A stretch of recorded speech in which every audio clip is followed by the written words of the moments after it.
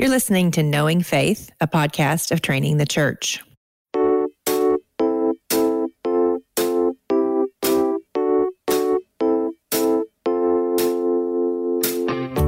This is Kyle Worley, and I'm joined by my co-hosts Jen Wilkin and JT English. What's up, y'all? Hey, team. What's up? Hey. Hey. Hey. Hey! Hey! So excited. So excited. Yeah, this is fun. We're in it with Father Abraham now. And did you guys sing Father Abraham? Like, was that a song that you knew growing up? Father Abraham. Come on. Don't leave me hanging. Had many sons. Many sons had fathers. Yeah. Yeah, JT, good. come on. What are you doing, bro? You know the song. I actually don't know this song. I mean, I've heard it since I became a Christian, but when I hear songs like that, I wonder how so many kids stayed Christian through youth group. Well, they started really sprucing it up, and they did like rock versions. Oh, and rap man, versions. that would have gotten me. They got The real rock version. creative. If they would have done rap, then I definitely probably would have gotten converted through that. Yeah. Definitely, probably. Definitely probably would have been converted through the rap remix of Father Abraham. JT's hot take for the morning. And so if you're an entrepreneurial Knowing Faith listener and you think, man, what could win the next generation? JT is saying it could quite possibly be. I don't know about the next generation. It would have gotten me, though. Okay. Fair enough. Everybody has a price. Yeah. Apparently, mine's pretty low. I guess today it would need to be an EDM, an electric dance music version of Father Abraham. Oh boy, we are off the races. Okay, so in Genesis 12, we meet a brand new character. And he's kind of a big deal, you might say. Father Abraham, that's who he is. And so it's incredibly important that we spend some time in Genesis 12 verses 1 through 9, that's kind of the focus for us today, because Abraham is not just a significant figure for the book of Genesis. He's a significant figure for the entire story of Scripture. And the New Testament allusions, the New Testament quotes, the New Testament references to Abraham are plentiful, and it is very difficult to understand the Old Testament storyline apart from understanding specifically Genesis 12, 1 through 3. We said in one of our episodes last season, an Old Testament scholar has said that Genesis 12, 1 through 3 is an answer to the problems of the world. That's an incredible quote. That's good. And it's important for us to try to discover why that is today. So let's just start here. Who is Abraham and where does he come from? Kyle. Can we read it? Well, I hope we're backing up. Well, yeah, you want to back up to what? Well, I'm just saying, you said he was introduced in chapter 12, and that ain't true, Kyle. That's true. That's true. It's not true. Great. He's actually introduced to us at the end of chapter 11. Seriously, from a Bible literacy standpoint, it's important to pay attention. Kyle knows this. I'm just trolling him on his own podcast, but it's important to pay attention to sort of the textual markers that are in the book. And so we've talked about the Toledot statements, about these are the generations of statements, and we covered the Tower of Babel at the end of last season, but that's not the end of chapter 11. The end of chapter 11 introduces us to the family line that's going to point to Abram, and it is a direct line from Shem, who was figured, importantly into the prophecy that Noah spoke over his sons. He's going to be the faithful line and descended from Shem all the way through Terah to Abram is what we find at the end of chapter 11. And we also are introduced to Sarai right off the bat with a little footnote that she was barren. So when we get to chapter 12, we already have a little bit of background information on who Abram is and where he came from. So the tension has been set for us that this is going to be a significant figure. And then additionally, the text is doing something that we see a lot of historical narratives in the Bible do. It's expanding and contracting. So it has expanded and contracted several times in chapters 1 through 11. And here it's going to contract down to this one family, whereas we've looked at all of the earth and people being spread abroad and all of that. Now, for the rest of the book, we will be contracted down to this one family line. Yeah, so we're getting there's this focus, and the Babel was kind of like this big, feels like, wow, like, when you're in Genesis 11, particularly at the end of the story in Babel, it just feels like everybody's scattered, and then we get this magnifying glass on this one guy, Abraham. Table of Nations shrunk all the way down to line of Abram. Yeah. And so we find out that Abram is from Ur, right? And Ur is in what would have been their in their present day would have been Babylonia. So that's where he's at. He's way out there. And this call to Abraham, it begins with go. Like you're going to leave. So go from your country, right? So go from Ur, and it says to the land that I will show you. And I think it's important to pause here because we're a very mobile, our generation, our society, our culture is hypermobile, right? So when we think about going, leaving, departing, leaving where your family's from, leaving your family of origin, like all those kinds of things, that's a lot. That's a lot. That feels maybe more natural to us, but it wasn't natural in this day to pick up all of your things, leave the place that you knew where you had land and family and relatives and say, I'm leaving this place. That was not normal. And I would imagine it was definitely not normal for people in Ur and in Babylonia to be hearing from a voice from God telling them, you're going to leave. You go, right? I mean, just maybe let's just talk a little bit real quickly because I think some people read this and like, yeah, of course, God told him to go. He would go. Incredible social cost here, incredible personal cost, incredible risk that he's undertaking. He's pretty much going to go be a people-less stranger in lands he doesn't know, which is a pretty dangerous place to be in the ancient Near East. Well, yeah. And I think you see a progression here. It says go from first, it says your country, then it says your kindred, and then it says your father's house. So you can see it's like it's pushing further and further into the things that would have mattered most, the things that would have given the greatest sense of identity, the greatest sense of security. And we're seeing again a theme that was introduced in chapters 1 through 11, that God is a God who separates. And whereas we saw him separate light from dark and sea from dry land and, the waters from the waters, all of those separations that we saw in chapters 1 through 11, now we're seeing a different kind of separation happening here, where we're seeing the righteous being called out from among the unrighteous. Now, obviously, at this point, Abram is still your run-of-the-mill pagan, but we're going to see him being transformed through the narrative into that first in the line that will bring about Messiah. So, yeah, Kyle, we actually see separation from kindred and father's house as like, yeah, that's what you're supposed to do when you grow up and leave your home. And it just wasn't that way. In fact, I'm actually trying to bring this back, a little old school. Kids, are you listening to the podcast? Welcome, children. Work up. Yeah, I'm all about let's buy a compound and all live together. It's not weird. It's biblical, right? I do think that in our culture in particular, we have lost sight of the significance of.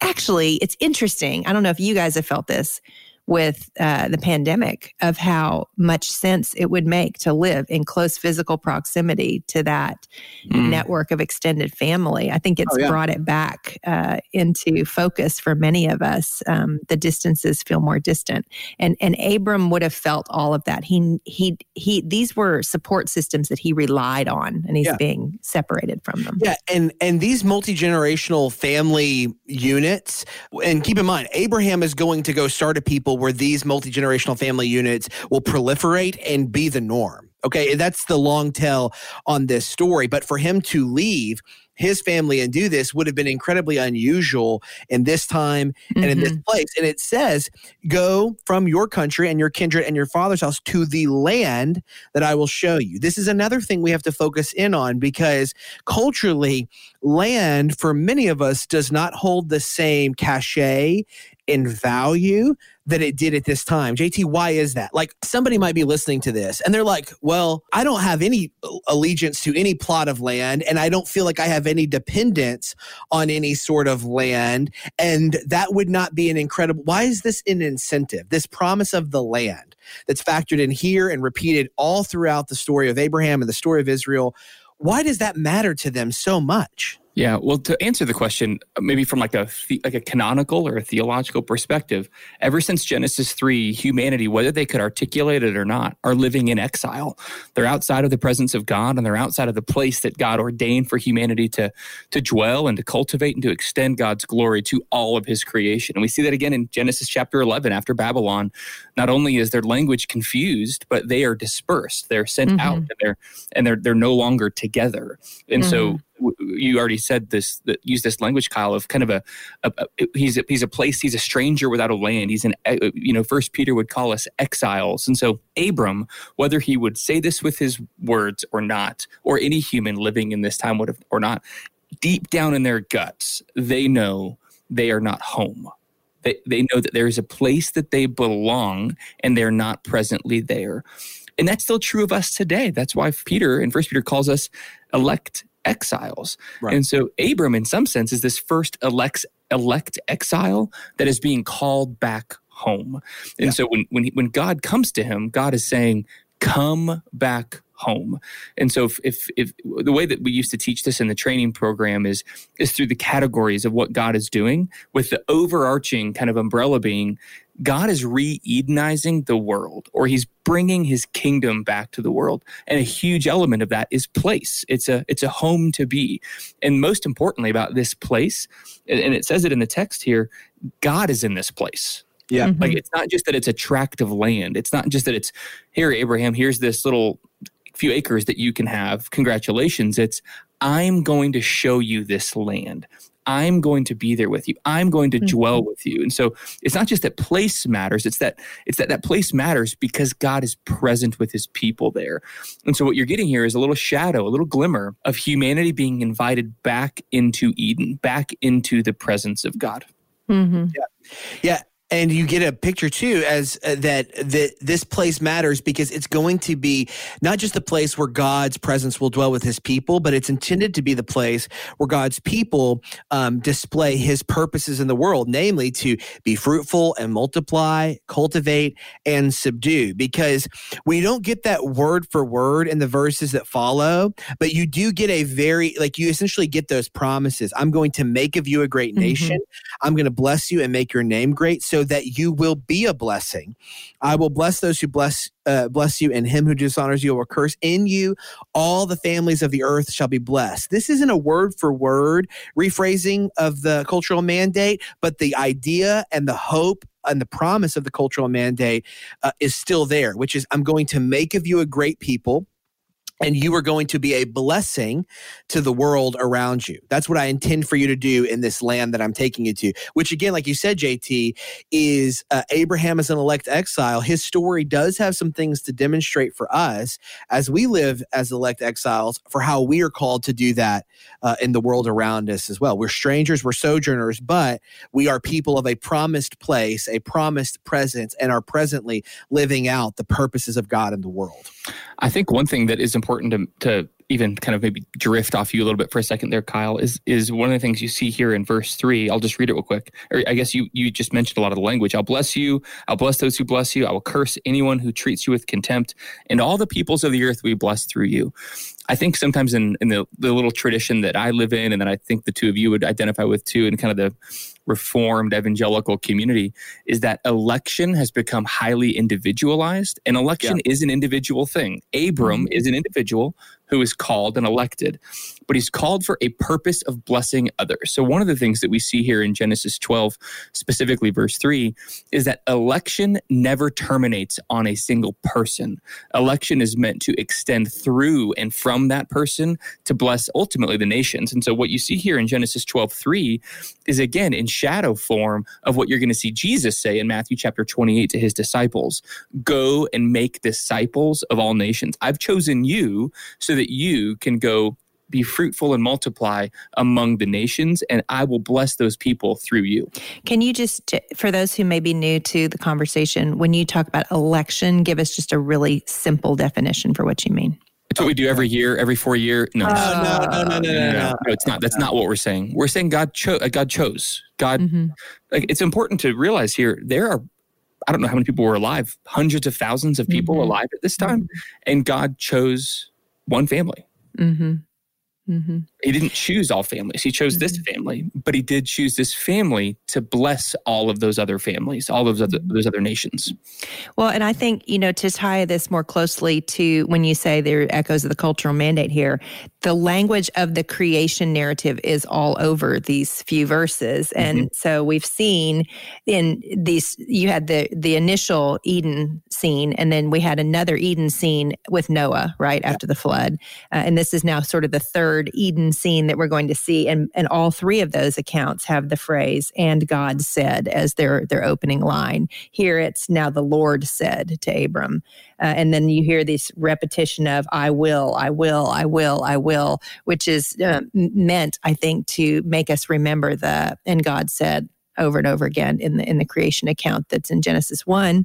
And then, of course, we'll see in verse 4, so Abram went as the Lord had told him. So you can hear the, and God said, and it was so. Mm-hmm. So we are absolutely meant to be thinking, oh, something that's happened before is now happening again in a slightly different way. What bridge is God calling you to cross that the gospel might go forth among the nations? Women like Lilias Trotter, Harriet Newell, and Sarah Hall Boardman Judson have indeed crossed their own bridges to get to the lost. Discover the stories of 10 inspiring female missionaries who changed the world for Christ. 10 Women Who Changed the World is Seminary President Daniel Akin's powerful tribute to these women who fulfilled the Great Commission. May we all follow in their footsteps. 10 Women Who Changed the World is available wherever books are sold.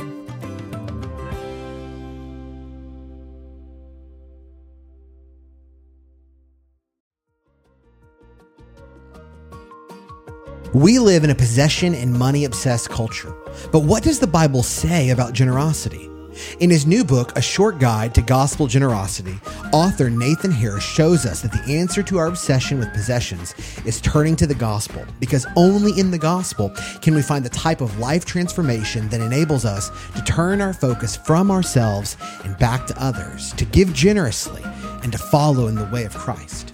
To learn more about the book, visit guidetogospelgenerosity.com. That's guidetogospelgenerosity.com.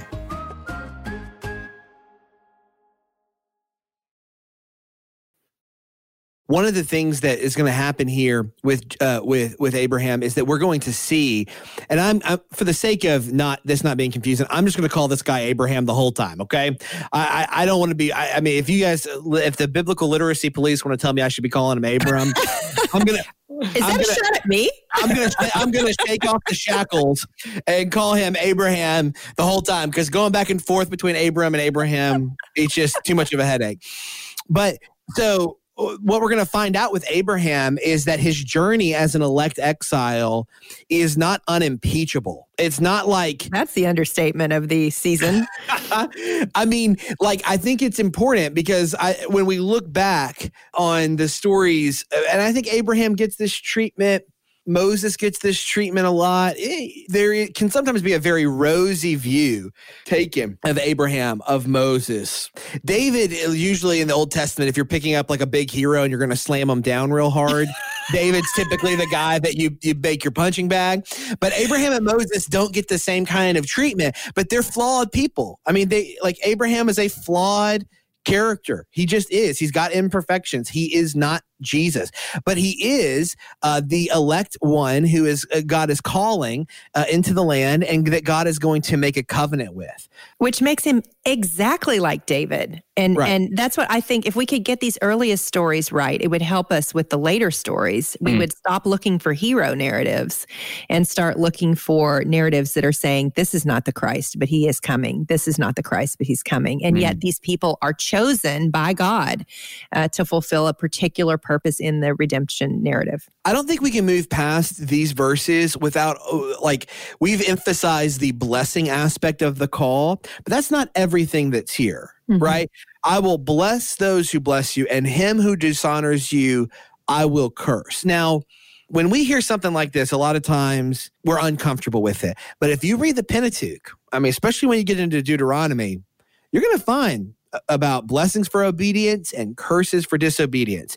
And so you're going to find curse language throughout the Old Testament. It's in the New Testament as well, usually referencing back to something in the Old Testament. But what do we think this means? So when God tells Abraham, I'm going to bless you, and I will bless those who bless you, but him who dishonors you, I'm going to curse.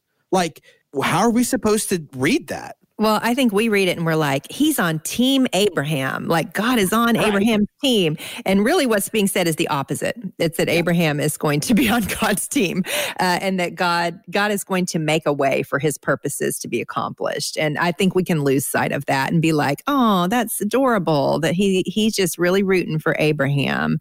And so again, like if you look back, I was listening to actually a Bible Project podcast where they were discussing Adam and Eve, and Tim Mackey, who's now, my favorite homeboy as a result of saying this, was like, God does not curse the man and the woman. That's not a curse. And I was thinking back to our conversations around that too, but I think it's an important thing for us to notice, because here, when we start talking about blessing and curse again, he is going to bless those whom he has set his blessing on. Why? Not because they are worthy of blessing. Like you could argue that Adam and Eve deserved to be cursed in that moment. But instead, what does he do? He says, I'm going to bless those through whom I intend to accomplish my purposes. And those who thwart me, God opposes the proud, but gives grace to the humble. And so he opposes the proud because the proud oppose him. And that's what we're seeing here. And God is consistent on this. Like we're going to see it almost immediately in the story of Abraham. And it's not even always a result of somebody else trying to do something malicious to Abraham. Sometimes Abraham just does something, he does something wrong. And the people that receive the wrong deed, God curses them. Mm-hmm. Which is but I do think it does go to your point, Jen, of making sure that God's not up there with a foam finger that says Abraham on it, right? God is not Abraham's biggest fan. What God has done is God has blessed his people, and he has said, you're going to be my representatives. So to dishonor Abraham and dishonor Abraham's people is to dishonor God. It's that kind of representation. And Abraham is a mediator in that capacity. And because of that is, it's almost similar in principle. I'm not saying it's a 1-for-1, and maybe the similarity is stretched here, but it's that idea of those who would deny Christ, right, in his earthly ministry are not going to receive the welcome of the Father. Mm-hmm. Why? Because the Son of God, Jesus, is the covenant mediator of the new covenant. He is the representative of God. At this time, I'm not saying Abraham did all that Jesus did or is a 1-for-1 Old Testament remake of Jesus. I'm just saying Abraham is God's chosen man at this time. He's the one who God is exerting his purposes through him and his family in the world. To dishonor Abraham and his family or to threaten Abraham and his family is to come against Yahweh. It's not just to come against a good guy that God believes in. It's to oppose Yahweh's purposes in the world. And this is the theme. This is a seed plot moment because we're talking about, what we've already seen in chapters 1-11, the righteous line versus the unrighteous line. Right. You'll see it transmute into Egypt against Israel. Then you'll see it's all Babylon against Jerusalem. It's going to be all the way through to Revelation, where you see those final images of Babylon versus Jerusalem and the outcome of that conflict. And so here we're hearing a promise that the battle is won. So Abraham, when he gets this call, I would imagine he's a young man and he strikes out on his own, right? That's how the story goes, JT? No, he's taken he's got a whole posse that's going to go with him. And he picks up and goes and it's his whole family. And one thing that I think I was going to, just to riff off what you were just talking about, Kyle, verse 7, chapter 12, verse 7, the Lord appeared to Abraham and said, to your offspring, I will give this land. Mm-hmm. And so one of the things that we can't lose sight of here is it's not just that God is promising to bless Abram, but the blessing that he's going to give Abram is a family. He's going to bless him with people. And so I don't know if you want to get into this, Kyle or Jen, because I don't want to throw a wrench into the rest of the conversation, but this is a huge question, this verse, in the history of interpretation of who is Abraham's offspring. Mm-hmm. Because it can get, again, Kyle's smiling at me, it can get a little wild because who is Abraham's family today? And if you bless Abraham's family, do you receive blessing? And if you don't, do you receive curses? I mean, I'm shaking over here because I want to talk about it, but I feel like, is this the right time for us to hit it? You think? I don't know. But this is the verse. It is the verse. He's gonna repeat the offspring promise in 15. He's gonna hit it in 22 as well. I think it comes up in 17. So maybe we just tease it out a little bit here. We don't have to go in depth. Yeah, but well, let's say it like this. There are a variety of viewpoints on offspring here and who that's entailed. So just for the folks that are in the conversation with us, if you're looking at Genesis chapter 12, 1-9, and then looking at Genesis 15 and 17, and then really looking forward at God's covenantal promises through Scripture, I want to give you 4 categories. We've already talked about 3 of them. God's presence. If we're putting this under the category of re-Edenizing or bringing the kingdom of God back to this world, the first is the presence of God. Humanity was meant to dwell in God's presence. That's our highest good and our highest joy. It's also a place. We've already mentioned that Abram is being given a place for his family to dwell in God's presence. Kyle, you talked about purpose in verse 3, that his purpose is to, moving back to the cultural mandate in Genesis chapter 1 or moving forward to Matthew 28 in the Great Commission, the purpose of Abram and his family is going to be selected in order to be a city set upon a hill, a light to the nations, a blessing to all people. So you've got presence, place, and purpose. But then here in verse 7, you also have person or people, that there's going to be a person or people who are going to be given to Abram's family that are part of this promise. And the thing that's wild about this promise is Abraham and Sarah are old. Like they shouldn't have a person. They shouldn't have offspring. So as we're going to see in the narrative over the next few chapters, is there shouldn't have been a promised offspring. Her womb should have been empty and void. And it was up until this point in her life. And so they're waiting for this offspring to come. But the question is, and one of the main questions through the rest of the story of Scripture is, who is this promised seed? Who is this promised offspring that God is going to bless the nations through? Mm-hmm. Yeah, and I think we can talk, and we've talked about it in this way before. So if we're talking about the chosen seed, we can talk about short term or near term. Sometimes we'll say near term and far term, or near future and far future fulfillment. And the near future fulfillment of this story, Isaac, is the promised offspring. Mm-hmm. In the far future fulfillment, it's Jesus the Christ, the Son of God. So those are not inconsistent things to say. No. Abraham, when Abraham is going, I don't have a son yet, he's expressing something that he believes God has promised him. Mm-hmm. And I believe that's a fair interpretation for Abraham to reach, given the promise of God, I'm going to give you offspring. Mm-hmm. And that's what this meant, is that there was going to be a son who would come, who could lead Abraham's family and all that would come from Abraham's family, who could secure their place in the land, who could continue to carry forward the story of God and his purposes. But that's not really in dispute. Like, Isaac and then Christ. The dispute is in the intermediate term. Is it Israel? Yeah, right. No, Yeah, no, for sure. And I just wanted, I know you said person and people. So when we talk about offspring, I think it's fine to say, yeah, okay, it's Isaac first and then it's Jesus. That you're right, it's clear. It's but ultimately Jesus. Right. Yes. There's a lot of offspring in between. Yeah, sure. But Paul in Galatians chapter 2 makes the point that it's not offsprings. It's singular. It's offspring. Yeah.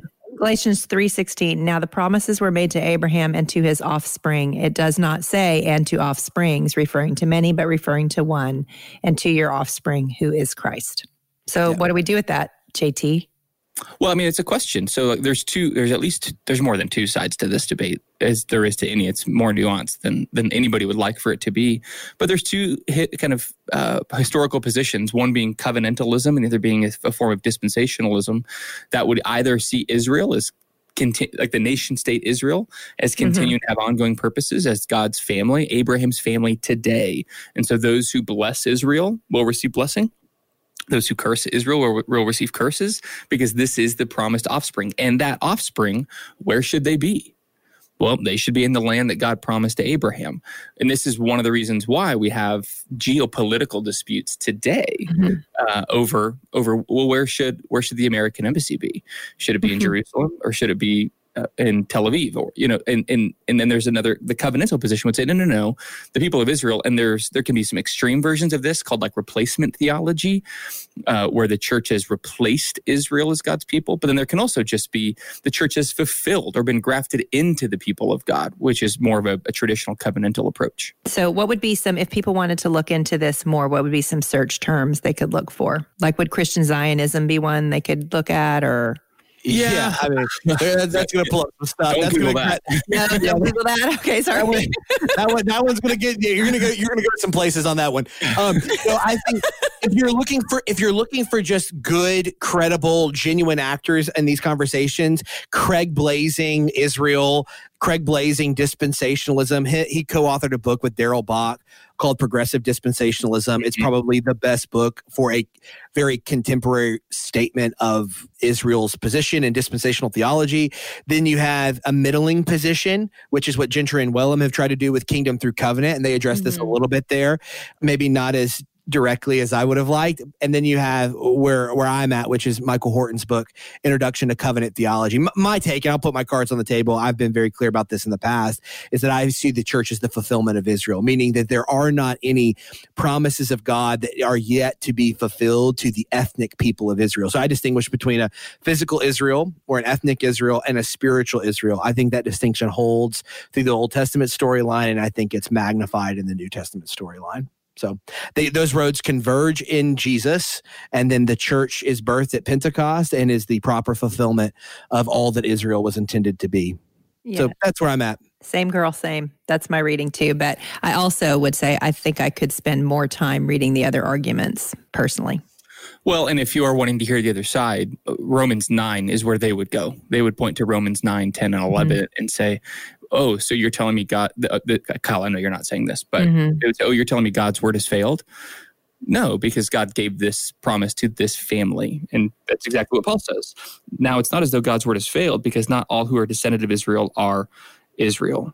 So they would say that a more kind of covenantal position would say, it's almost, again, we're using some very simple terms, but they would say a covenantalist position, it's almost like a bait and switch. A promise is given to a family and then given to a different family. I'm not saying that it's true. I'm saying for sure. And we'll get to talk about it more over the course of this season. I am sure of it. And to be clear, this is one of those moments where Orthodox Christians disagree. This is not a ton at stake here in terms of who's in, and nothing at stake here in terms of who's in and who's out of Orthodoxy.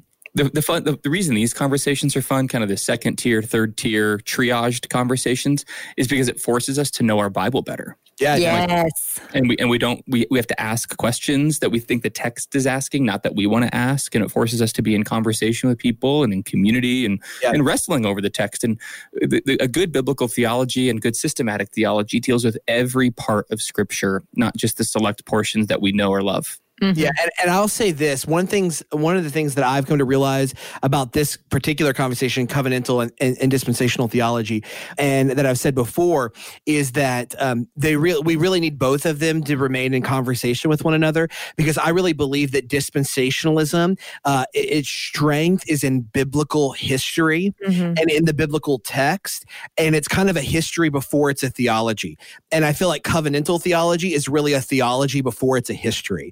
So I'm almost never shocked when I can find somebody who is a covenantal theologian. Let me tell you something. The dispensationalists, by and large, they know their Bibles better. They know their Bibles very well. They know their Bibles very well. They know the places. They know the dates. They know when the covenants were cut. They know, truly, they do. And I think that they're very strong historically. And anytime I am in conversation with a dispensationalist and we're kind of wrestling over a passage, I walk away feeling like, man, there are some real... it's a stress test for my viewpoint. And it really does push me back into the Word. So I think what you said, JT, is true of all those kind of intramural second and third tier conversations. But for biblical literacy, I think this one has unique value because of just, it isn't all of the Bible kind of thing that you're talking about. So it forces you to go like, it's everywhere. It's not like we're just talking about Israel in, Babylon and different views on how many authors there were on the book of Isaiah or something like that. It's a very one book, one dimensional kind of conversation. It'll push you further into Isaiah, but it may not necessarily push you further into every other book of the Bible. But this one, it's going top to bottom. You got to deal with all of it. Yeah. Well, we end this section with Abraham saying he journeyed, still going toward the Negeb. And we're going to pick up next time talking about some family drama. And there is Plenty to be had. There is lots of family drama. And so we're going to cover some stories dealing with that in the life of Abraham. We hope you enjoyed the discussion. You can join the conversation by finding us on social media. We're Knowing Faith Podcast on Twitter, on Instagram, and on Facebook. If you want to get kind of more behind the scenes stuff, you can go to patreon.com/knowingfaith and find out what we have going on over there. Some special stuff. All right. In our next episode, we'll explore some family drama with Father Abe. Hope you enjoyed the discussion. Grace and peace.